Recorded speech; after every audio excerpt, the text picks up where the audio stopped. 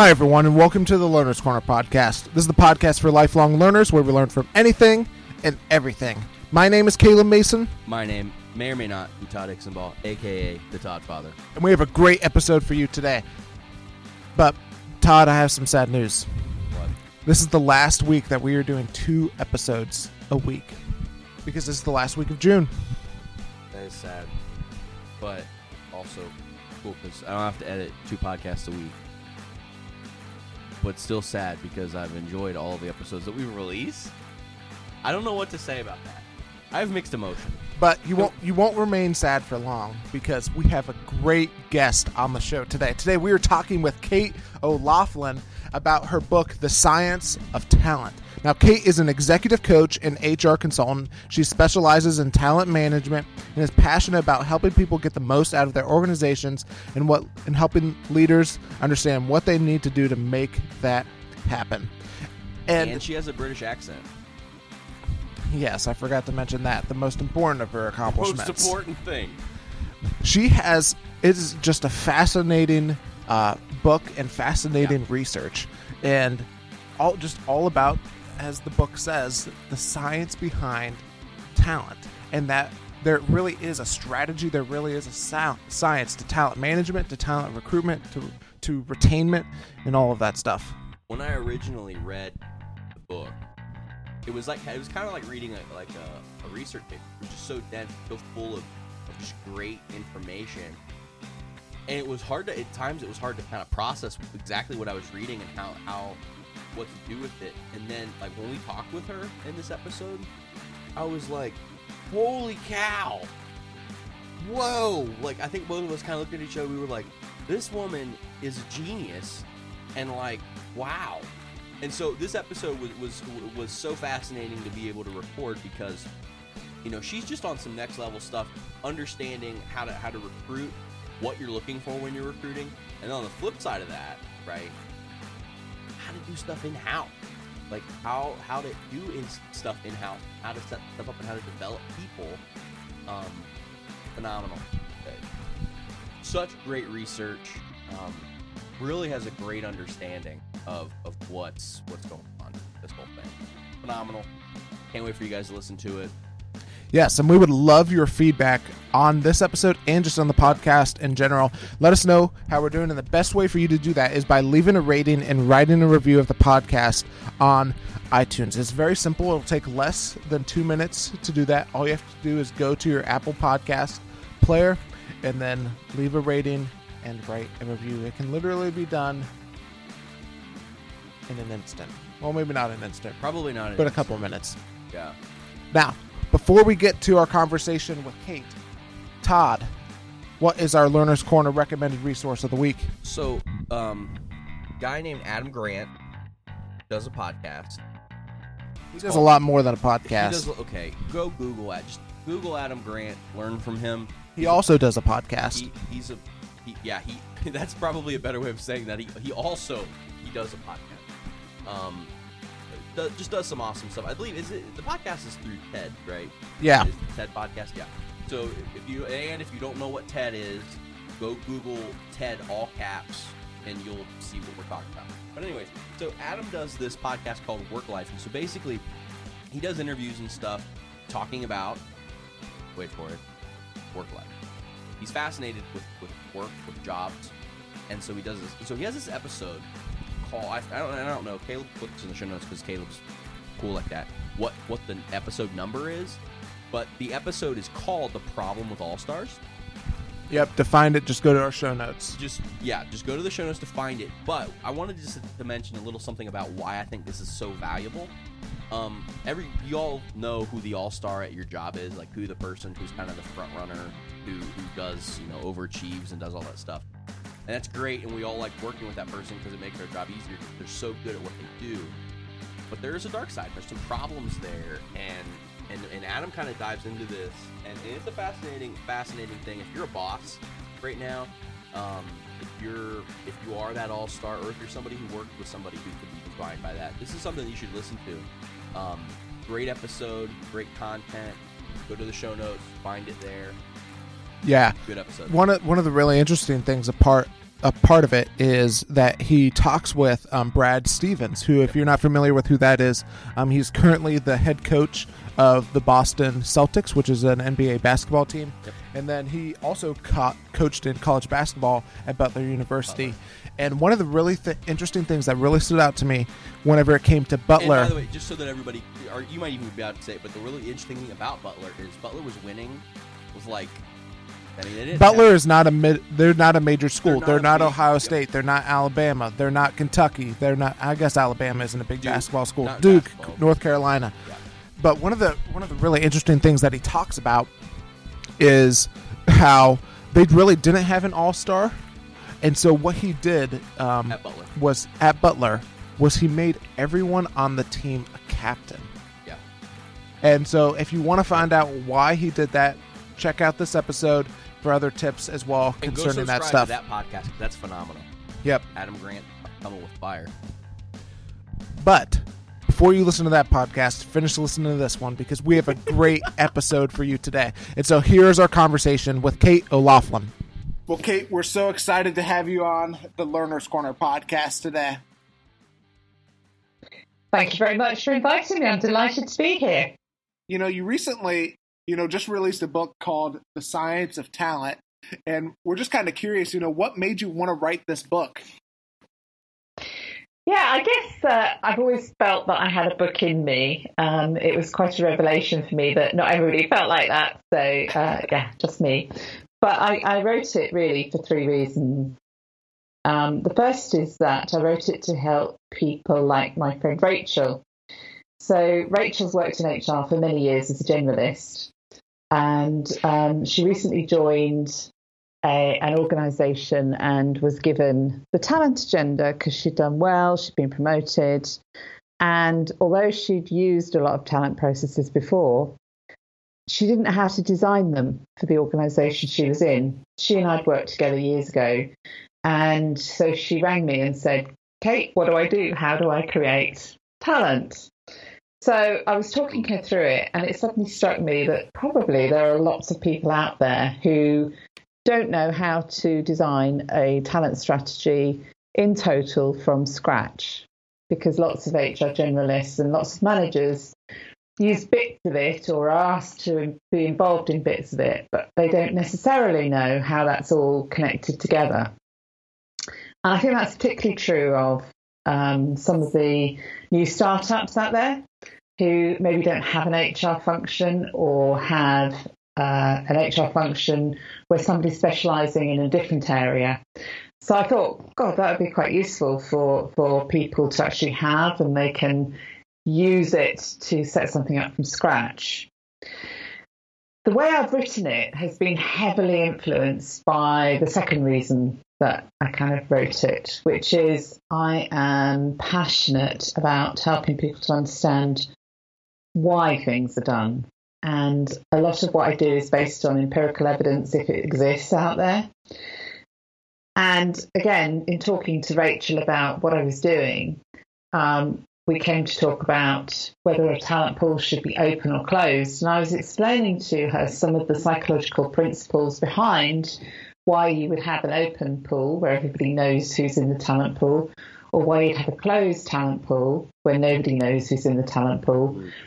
And for me, with my background as a business psychologist, it was self-evident the reasons why you would do that. But for her, it was a complete revelation. And she sort of went, oh, wow, I didn't know that. So it was really important for me to explain why things were done, not just how they were done. I think also that when I explain that to people, it helps them to kind of get really involved, because a lot of the time specialist talent teams are relying on managers and HR business partners to actually do a lot of the work. They collect the data and they give it to the talent team, and then in some organisations they never see anything again until a year later they're asked for the same data, and it feels a bit like a thankless task. They go round and round the same loop, but they never see the output because it's confidential and it happens behind closed doors. So again, for me, it was really important to explain not just what you do, but why you do it. And the third reason that I wrote the book was actually something that happened to me as I sat down to begin writing it. I was working in 3 different organisations as an executive coach, and on 3 completely separate occasions with 3 different people in 3 different organisations within the space of about 2 weeks, I had people say to me, "Oh, I'm not a very good millennial." I was like, "What do you mean? What does that mean? You're not a very good millennial?" And it was really bizarre, because what they were basically saying was they weren't living up to the expectations we all have of millennials being really technologically capable, of being flexible, of wanting this, wanting that. And it really struck me that we are making a huge amount of noise in the press about generational differences between Gen X, Gen Z, Gen Y, millennials. And actually, a lot of the time, it's not that. It's something completely different. Some people are just very technologically focused, and it doesn't matter what age they are or what generation they come from. That's their truth.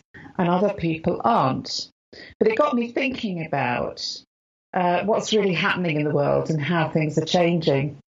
And I think technology is changing things. So there's a recurring theme in my book about whether or not the talent agenda in business is really keeping up to date with how things are changing. So a lot of what we've done in the past and a lot of best practice and the way that people think about talent has been about the reality of an organisation that is intact, where people come to work and they're there during the day and then they go away again. And the reality now is that people aren't always on site. They work different hours. And a huge number of really key employees don't even work for you. They're not really employees, but there's a massive risk in them leaving. So how does the talent agenda reinvent itself? And I got really excited about that. So the whole notion of change. And so I don't have the answers to all of that, by the way, but it's just like, are the talent processes still fit for purpose? So so it gave me an opportunity really to explore some of that. So those are the 3 reasons that I wrote the book. So you said something interesting, and I have an original question, but I'm going to kind of add something onto that. So the original question was this. Everybody has their own definition of talent, and so I'd like to have you give us what your definition of talent is, and then to add on to that, you said something about somebody asking you a question, can you create talent? And so that's kind of the follow-up to that is, can you actually create it? So the first one is, what is talent to you? Let's start there. Okay, so that's a really interesting question. For me, talent is all about managing risk in a business. And I do come at it from the perspective of the business, because that's where talent predominantly happens. I mean, when I say talent happens, talent management happens. So it's a way of ensuring that you've got the capability in your business to scale your business up and down. It's to safeguard your current market, break into new ones, but most importantly, do no harm to people while you're doing that. So I see lots of businesses changing shape and morphing into different things, and they bring people on, they hire them, they let them go, and lots of people get damaged. So the point you're making is a really important one. Can you make talent? I think you can, and you should. So there's a lot of discussion about, do we have the right capabilities to build our businesses? And what I see is a lot of businesses that are less successful going through this cycle of bringing people in, changing shape, and letting people go. Where I see businesses being more successful is that they bring people in and then they change shape, but they don't let the people go. What they do is they redeploy them or they retrain them, and they have an eye to the future. So they're not being caught out by business change. Any business that's being really well run, and, non-exec boards know this. That's why share prices go up when somebody's appointed at a senior level from within. That's the sign of a really well-run business, because people are looking forward, are thinking about what's going to happen in their marketplace, not just what's going to happen in their business next week. And they're not reacting to those business pressures in a tactical, short-term way, saving money and getting rid of a whole load of folk, and then having to rehire a whole load of different folk who may actually be the same folk as they just let go, which is a very short-term measure. So can you make talent? Yes, I think you can. There's the old nurture-nature debate about leadership. My view is that there are certainly people who are naturally more inclined to leadership, but there is also, I believe, that you can make people better leaders. That's what I enjoy about coaching. One of the things that I guess I just thought of when you said that is, it sounds like when you're talking about talent, it sounds like it's better whenever you get somebody into your organization, train them, and allow them to progress. Is that kind of what I'm hearing you say, is that the best type of thing isn't necessarily to hire the next big hotshot executive, but if you can grow them from within, you're going to be in that much better of a place? Is that kind of what you're saying? I think it's a balance. So there are lots of organisations. Coca-Cola has a strategy of only hiring and promoting from within. So they have a phenomenal success record, obviously, of hiring people, developing them, and promoting internally. And that's in line with their values, it's in line with their culture, it's in line with their strategic objectives. What you do when you hire somebody and develop them through the business is that you've got a known quantity, someone who's got a track record. They already know the business. They usually have a good reputation and network internally. And it really invigorates other people in the business, because they look at that and go, oh yeah, that promise of career progression within the business actually exists. The downside of promoting internally is it can be hard to establish yourself in a different role.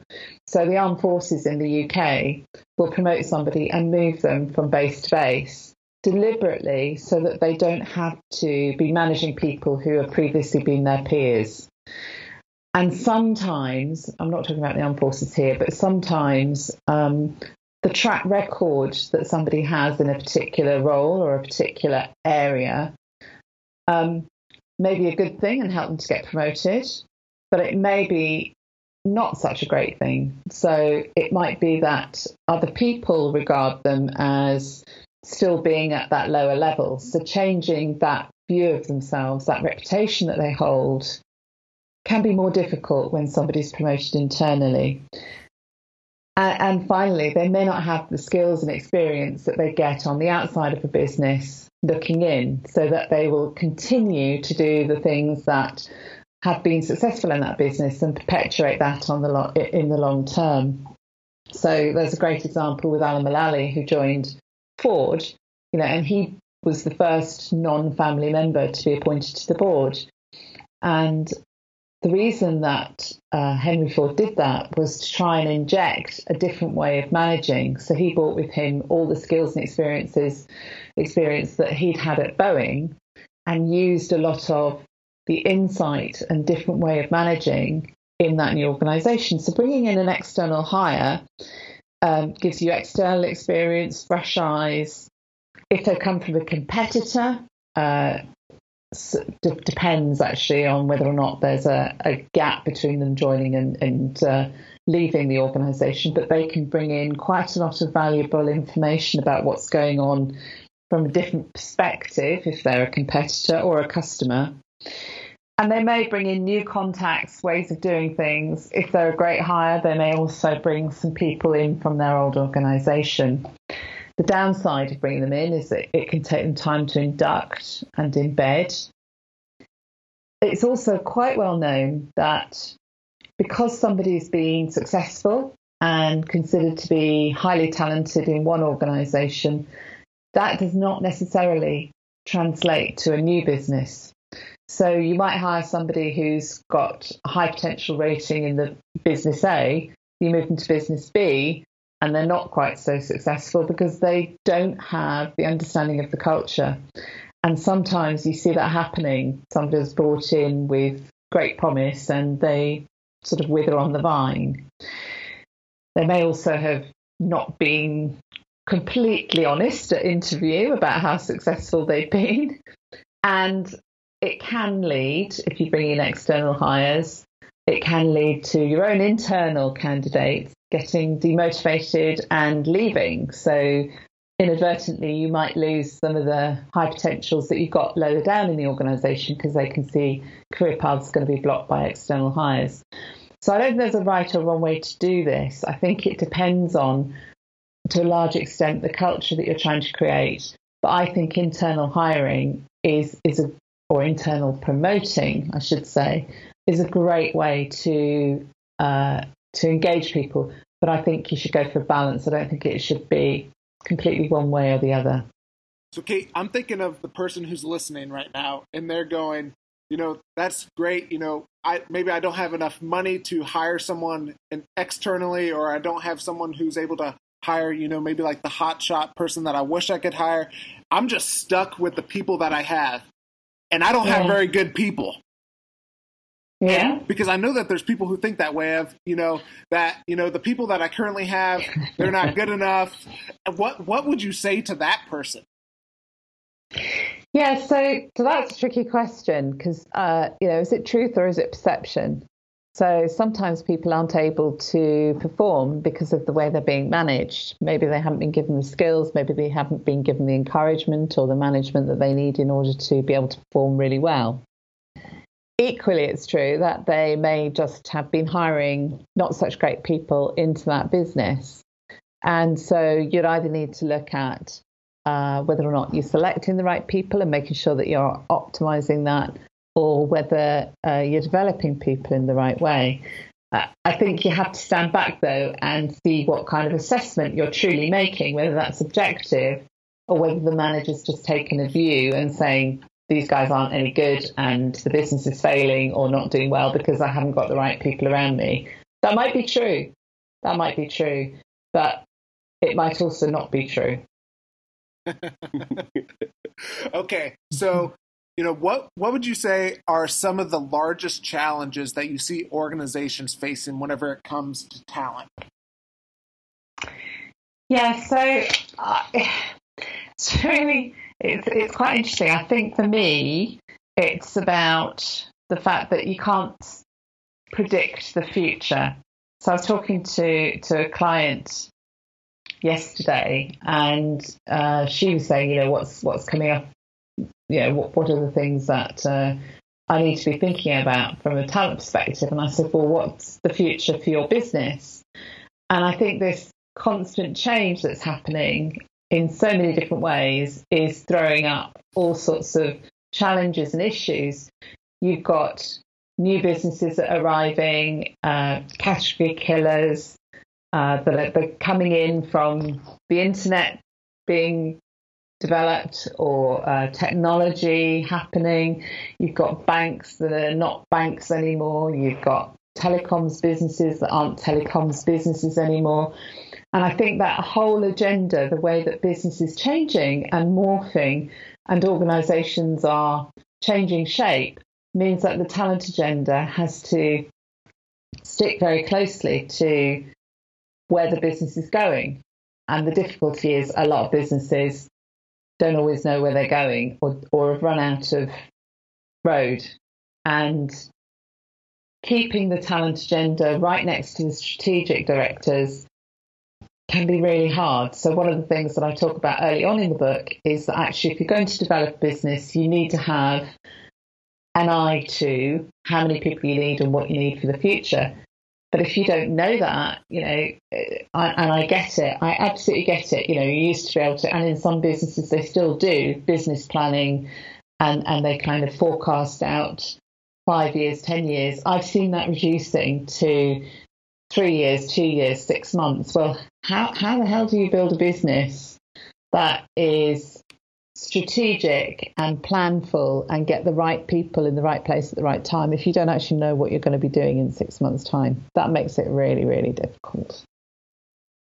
So one of the things that I've kind of been following and watching is this thing where we're seeing a much smaller talent pool in the workforce for Gen X, and Gen X right now is kind of the main group of people who are professionals right now. But there's these two generations coming in afterwards, millennials and Gen Z people, and they're massive. They have tons of people to pull from. So the thing that I guess I'm interested in is how are companies navigating this? Where people who should at this time be becoming, kind of the leaders and stuff of organizations, there's just not as many of them. So how are companies navigating that? Yes, so what I'm seeing is that people are being pulled into senior roles at a more junior level. So I was with an organisation the other day where the average age of the managers in that room was 24. And, we've got a guy who's 28 managing a team of 500 people. And, they're great people. They're very bright. They're very able to do their jobs, but they haven't necessarily got the experience that they need in order to know how to deal with certain things. So what I'm seeing is an increase in the number of mentors and coaches and external consultants who are supporting those people. Or who are actually being brought in as interims to do that job until there's somebody capable or able or ready to take on that new hire. But you're right. I think there is a really interesting thing going on at the moment, and in a way, it's quite exciting because what you've got is a whole bunch of new leaders, young leaders they've got no frame of reference about how things have been done before, and they're not afraid to take chances and do things very differently and recreate the way that they operate and challenge the status quo. Yeah, and challenge the status quo, absolutely. Yeah. And the truth is that there are certain things in business that you can risk, and there are certain things that it's highly unlikely you would want to risk. So, one of those is how you motivate people. And one of the things I talk about in the book is, has motivation changed along the ages? And it hasn't. Leadership is pretty much as it used to be. Leading people hasn't changed that dramatically. But some of these young leaders don't necessarily know how to do some of that stuff. And it's not that they're not good people, they just haven't had that experience. So being able to, as I say, line them up with somebody who's got more experience means that they can try a few new things, but also talk to somebody in advance or talk to somebody afterwards, review what they've done, review what they might do, make their own choices and decisions, but have someone there saying, if you do it this way, this might happen. If you do it that way, that might happen. And then they can make up their mind about what they're going to do. Kate, you mentioned, that the motivation for people really hasn't changed that much. Mm-hmm. What have you found? What are some of the things that do motivate people? Yeah, so there's so I refer in the book to a great article with Harvard Business Review. What do millennials really want at work? And the subtitle of that is the same thing as the rest of us do. And I love that because for me, it's basically human nature, and it's saying, what do people want from work? And it doesn't seem to have changed. So if you kind of look at the piece of work by McLeod and Clark, where they look at engaging people, they go through a number of different things that help people to really understand, what the basis is of getting people to work. And they talk about things like strategic narrative. Do I know what I'm doing and why? Engaging managers. Does my manager help me to perform? They talk about employee voice. Do I have a say in what I'm trying to achieve? And integrity. Do I work with people who live the values? And I think those four pillars, for me, are fundamentally what motivates people. what I've thrown in my book is well, how does that work for people who work for you but don't work for you? And some of those things are the same, but actually there's this growing tribe of nomadic workers. And that's calling leaders to really think very hard about doing things differently. And so, if you look at anthropological research, put my teeth back in, anthropological research, that kind of is throwing up some different ways in which people need to operate. So that strategic narrative gets translated into storytelling. Can you tell a story that's about your business that's going to be interesting and alluring for people who work for you directly, but also for the people who are key to the business but don't work for you? Making decisions using elders, and by that I don't mean the oldest people in the business. I mean the people who are most knowledgeable.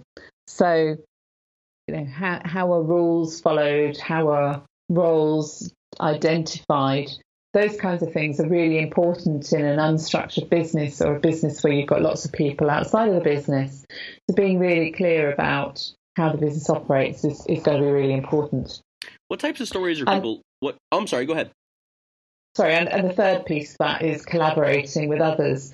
So what I'm seeing and what I'm talking a lot about at the moment with my clients is, if you haven't got the resource within your business, they don't work for you, what sort of collaborations are you putting in place with things like customers, suppliers, perhaps even competitors, to make sure that you've got the right skills within your business to deliver what you want to deliver? Sorry, go ahead.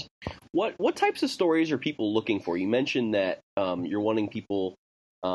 you're telling a story about your brand, and then so there's that. What types of stories are people looking for, and what does that do for you as a brand or a company? Yeah, so it's changed and it's not changed. The best brands know this. So the storytelling has to have something in it which makes people feel good about why they're there.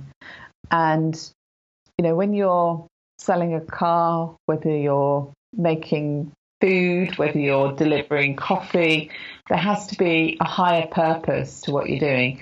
And it's really interesting that there's an awful lot of CSR activity.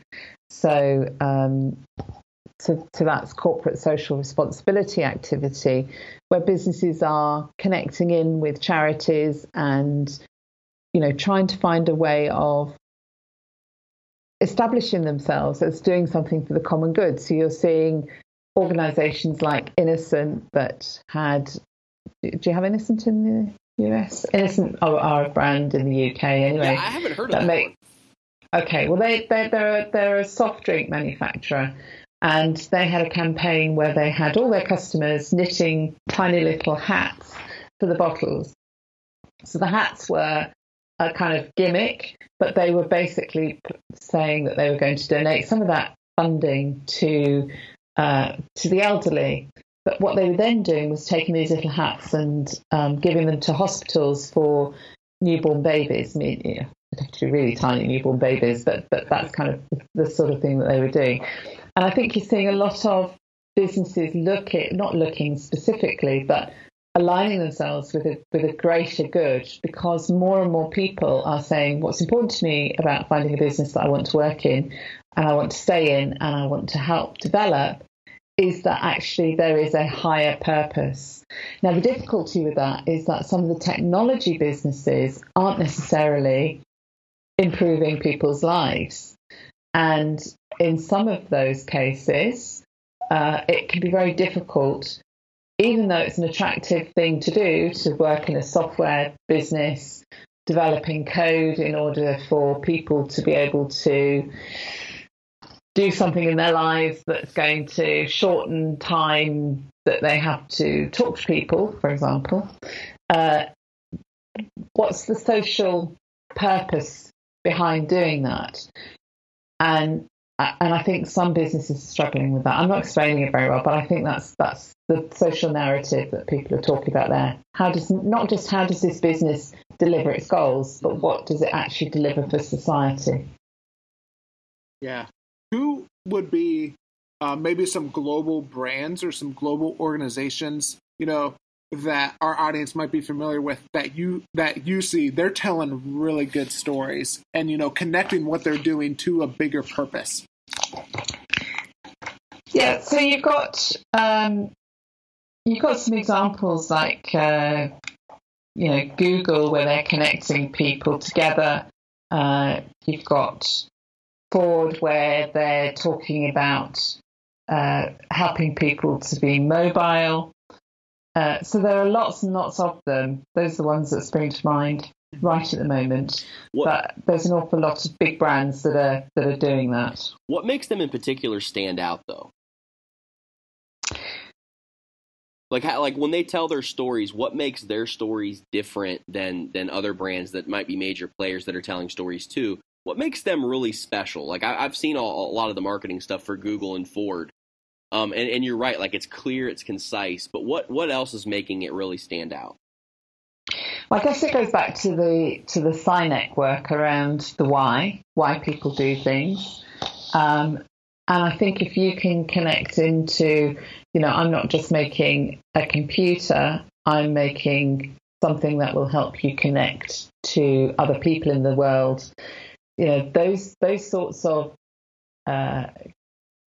value statements, those sort of mission statements, those sort of things that appeal to people in terms of having a connection or being able to be free to do whatever it is that they want to do, I think is really critical. But you're kind of pushing me now into talking about marketing of businesses, which is not my forte. Yeah. Oh, sure. But it was just something that was interesting that was on my mind. But that's fine. It actually leads us kind of into this next question that I wanted to ask, which is about diversity. And so one of the things that you talk about in the book is the importance of diversity. And can you talk to us about the importance and benefits of diversity within an organization? Because these organizations that we just kind of mentioned they're very diverse in what they do and how they do things. So when it comes to diversity within an organization, talk to us about that. Yeah, so by diversity, I'm not just talking about the traditional terms that apply here. So research has shown us that diversity of thinking can be a differentiator in business and can help to improve the bottom line. But it's a double-edged sword. So we also know that diversity can help to avoid groupthink. When you've got people who think differently, they're going to see things from a different perspective, and that creates innovation. But it needs to be well practiced and managed, because diversity of thinking also creates tension and conflict and infighting when it's not managed well. So what you need to do is have it facilitated, have ground rules and processes so that it's agreed up front how you avoid getting into entrenched views, sabotage techniques, or people becoming really kind of just ingrained in their own view. I think where it can be properly managed, it works really well. Where it's not properly managed, then I think you can create a divide in a business where you've got an us and an them thing going on. In the best places that I've seen it work, it's part of, an integral part of the values, that there's tolerance and acceptance of difference. And that needs to be led from the board. The board needs to own it. They need to champion it. They need to have a vision and a plan. It needs to be factored into the strategy of the business so that there is an acceptance that it might take a little bit longer for us to deliver on a project, but the project will deliver a far superior output because it's got lots of things that are considered. And I talk about using De Bono's 6 thinking hats as a great way to structure some of that. So I think that's really, really important. Kate, you mentioned that one of the benefits of diversity is that it eliminates groupthink. Are there any other benefits that you see to diversity in your research? So for me, the benefits are really around that innovation. It's around being able to see things that nobody else is going to see. So Christian Clayton's in his book talks about category killers. And there are lots of businesses that have gone out of business because they couldn't imagine anybody doing business completely differently from them. And so being able to think through what the unthinkable might be can come from diversity, and allows you to move into areas that perhaps you've never thought of, never even explored, or be aware of competitors who might be stealing a march on you. Because without that open view of how things work, that openness to understanding that you might not move into that marketplace, but somebody who you had never considered would move into that marketplace just did, and now they're breathing down your neck and might actually steal a march on you. Without that, you can go out of business. So it can help you improve your products, it can help you improve your customer service, it can help you improve productivity, it can help you improve the bottom line, but more importantly, it can help you stay in business. Mm-hmm. You know, diversity, we talked about it a little bit, it's not just differing opinions, it's, backgrounds and perspectives as well. And so how can organizations work to overcome those differences and create a more united front? Yeah, so it's really tricky to do this. So it's really hard. And the reason it's really hard is that all of us have ingrained in us a view of the world that has been shaped by our experience, our environment, and that adds up to something called unconscious bias. So if you meet somebody who doesn't think they're prejudiced, they're wrong. Everybody has a prejudice. Everybody has a view of how the world works. They may not be negatively prejudiced, but everybody is prejudiced because everybody believes that the way they do things, the way they operate, is the right way to do it. By default, that means anyone who does it differently from them does it wrong, and they need to try and persuade them to their way of thinking. So I think when you're talking about how can you create that and make sure that businesses have a united front, that's quite a hard thing to do. Even in a small business, doesn't matter whether it's small or big, because we all have different backgrounds. The danger of having a too united front is that everybody steps in time to the same music, nothing is done differently, nothing gets regenerated, and businesses go out of business. If it's too different, then you're right, you can have a business that looks fragmented, where there's infighting, where nothing gets done, customers are aware of the differences.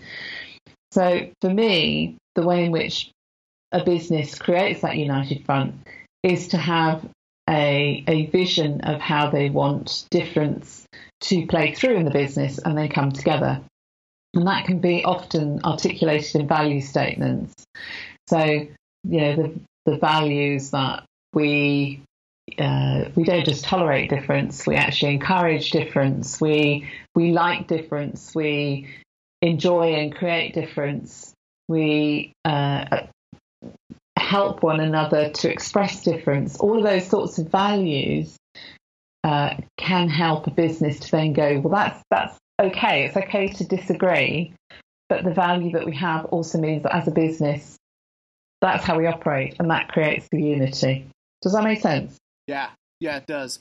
I'm just wondering, have you seen anything in some organizations, besides, obviously, asking for, differing opinions? Have you seen any organizations put in any systems or practices to actively encourage like dissenting point of views, or not even necessarily dissenting, but different point of views? Yeah, so the De Bono's 6 Thinking Hats is a fantastic tool that I've seen work in organisations where one particular business I'm thinking of use meetings where they will go through the project with a black hat or a red hat or a blue hat. And so everybody in that meeting will have this particular project presented to them, and the audience is there to critique and criticise. The red hat would be one in which there would be two project teams set up in a competitive way, and then they present back to a board or whatever, and that board would look at what are the things that we can learn from project team A and project team B that can help us to inform the final project. So those structured techniques for allowing dissent to happen can be really, really helpful. And, in this business, they also use white hats and yellow hats and green hats to look at innovation. So we're going to, we're going to look at what the possibilities are with no boundaries attached to it. And they specifically use those terms, black hat, red hat, white hat, in order for everybody coming into that meeting to know what they've got to do on that day. And it's a hugely successful, very, very powerful kind of tool. And I'm sure there are many others, but that's the one I've seen that's struck me as being the most profound. Mm-hmm. So I want to go back to something that we had mentioned earlier in the interview. You talked a lot about the mentoring process.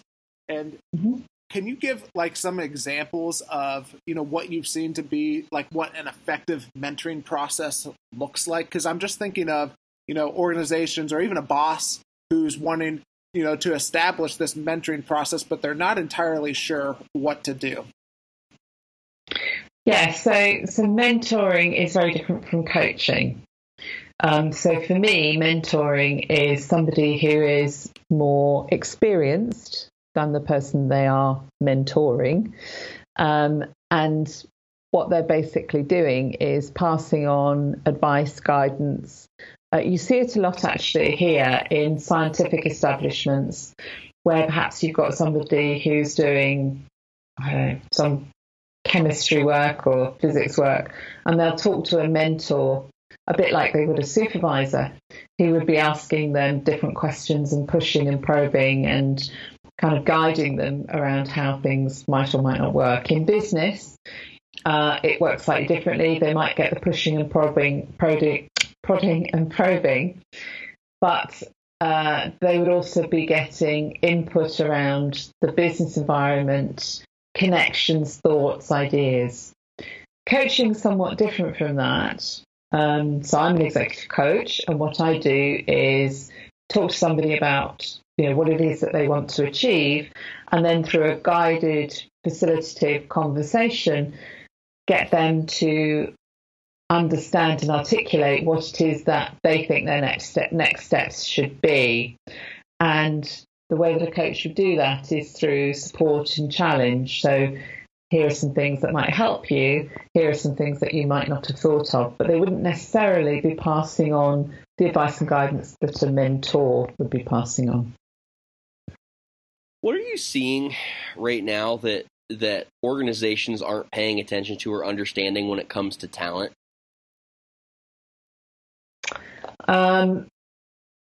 I think it's two things. I think it's that thing that I talked about earlier, which is that business is changing and that there is a high risk that the key player that you need to have in your organization doesn't actually work for you. And they may work for themselves.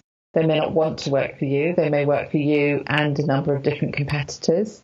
They may not want to be on a succession plan, which means that once their project is finished, they may move on. And so how do you develop a talent pipeline for that individual? That kind of brings me on to the second one, which is, and again, this is more intuitive. I haven't got any facts around this, but I think that very frequently talent overlooks what's under its nose.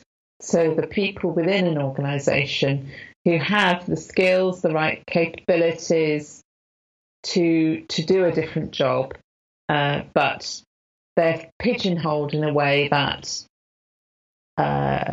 makes them sort of be seen in a particular function, and they're not given the opportunity to branch out.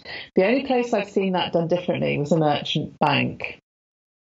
And they recruited people on the basis of their values and their fit with the culture of the organisation.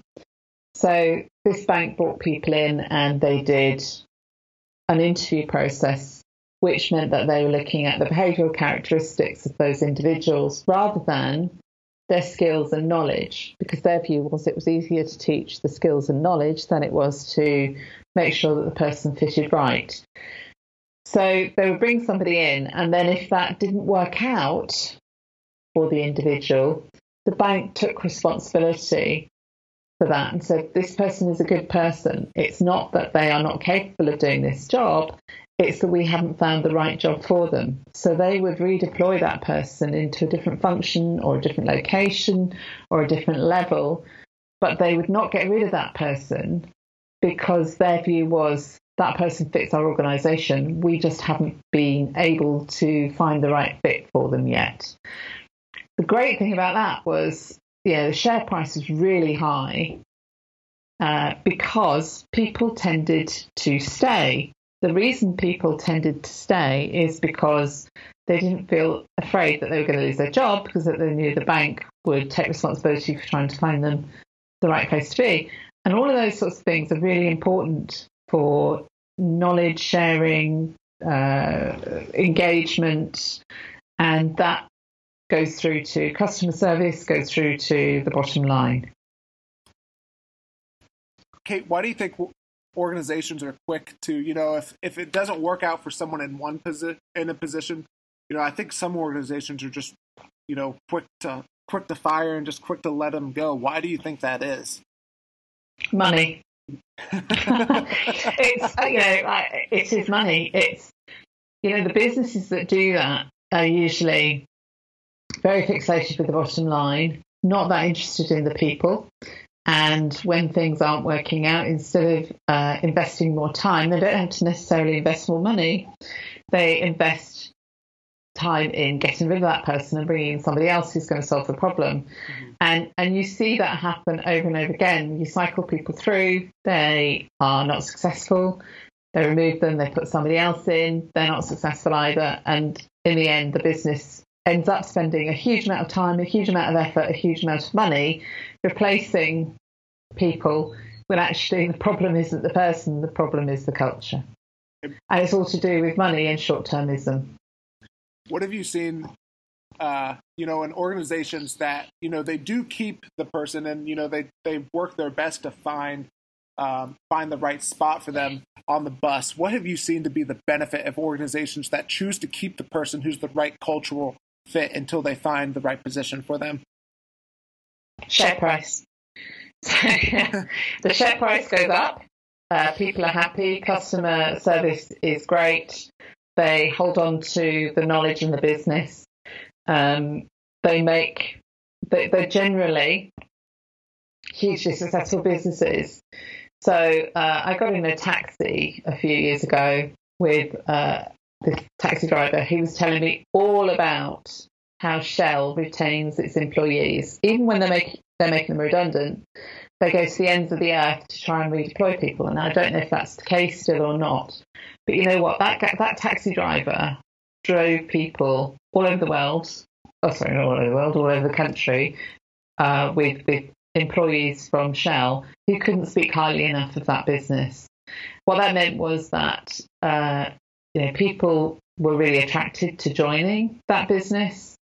They didn't have any problems recruiting people because it had a great reputation for the way that it dealt with people. Presumably, it didn't have very high costs around releasing people. Didn't have huge costs around hiring people because people were queuing to join them. And so I'm not saying that that's necessarily the case now, but at that time it really struck me how much reputational collateral you can gain from dealing with people the right way, and how much damage you can do. We all know in the UK, we know the businesses that you shouldn't join. They're the ones that we kind of call the revolving door. They've got a poor reputation for the way they deal with people. They're spending a lot of money trying to attract and recruit people. They're losing people left, right, and centre who join and then don't deliver, and then they leave because they haven't been inducted or they haven't been trained. So all of this is short term, and the businesses that deal well with people and have a very strong reputation for that generally have great talent programs. And I think there's a middle piece in this, which is the small medium term enterprises that could go one way or the other, and that's what this book is trying to do, and that's what I'm doing with my consultancy, is trying to help those growing businesses that maybe haven't got quite enough money to have a specific person looking after talent, but that will pay dividends for them in the future, because if they can get the right culture in place around how they deal with people, then it will add to the bottom line. You just see it over and over again. Well, Kate, thanks so much for joining us on the podcast today. We've really enjoyed talking and learning from you. If people want to find the book, if they want to continue to learn from you, where's the best place for them to go? Okay, so the book's available on Amazon.com or Amazon.co.uk. And you can find out more about me and the way I work from www.talenttoolbox.com. TheTalentToolbox.com. Awesome. Well, thanks so much for joining us on the podcast today. Okay, thanks. Okay, Todd, that conversation was just a little bit mind blowing. There's a lot of stuff there. This is an episode that you might need to listen to more than once, but do what Caleb and I do. If you do it on 2 times a week, it'll be fine. Yeah. So, Todd, what was... There's a lot in this interview. What was one or two things that stood out to you? So, first off, I just wanted to talk about talent development. So she talked a lot about where you can find talent, how you can coach talent up, all that kind of stuff. But the one thing that I really wanted to stress, and Caleb and I have experienced this just in what we do, that hiring from the outside might be the right move in some circumstances, but a lot of times the things that you need are actually can be found in your organization. You just have to understand how to coach, how to develop, and how to train people in the right way. And coaching and training and developing actually can go a long way, and you might not actually have to go out and hire somebody from outside of your organization. The second thing that I wanted to touch on was this idea of I don't even think she mentioned this in the episode, but it's something that I was thinking of as we were doing it, is the role that supervisors play in this. If you are an owner of a company, or if you are the big boss over the whole company, your managers, the people who are directly over the frontline players, are one of your key assets in your organization. And the reason they are is because of this. You need those people. Their primary job, sure, they're signing papers, sure, they're making sure that quality control is up, sure, they're doing all that. Their real primary job is just people development. That literally is what it is. Like in our context, Caleb, we have there's campus pastors that are over churches at campuses, or there's a family life director, or somebody who's kind of over our department. Those people for us play this role of really the job is just people development and just the elevation of that. So if you are in charge of a company, or if you're in a position where you're one of these people, man, your job, people development and working with people to put together an individualized plan for how they're going to grow and where they're going to go. I just think that was something that came out of this thing for me. So. Yeah, that was really good. And if that was something that you learned about, or if you learned about something else in this podcast, let us know. Hit us up on Twitter at Learners Podcast, or on Instagram at The Learners Corner. Or you can leave a rating and write a review of the podcast on Apple Podcasts. Is the best way for you to show your appreciation for the show. If you have learned something, if this podcast has helped you in any way, leave us a rating, write a review of the podcast on iTunes. Go do it. Now, this was a good episode. We have another good episode, very similar. We kind of have a theme for this week. Because next, did we plan that? On the next episode, we are talking with William Vanderblumen, and this is going to be a great episode. We talk with him about company culture and building that. We also talk with him about tips and things to do and not to do whenever it comes to interviewing, or both interviewing and being interviewed as well. So you don't want to miss that episode, and the best way to make sure that you don't miss that episode is by subscribing to this podcast on whatever podcast player you use. Hit that button. Thanks so much for listening to today's podcast.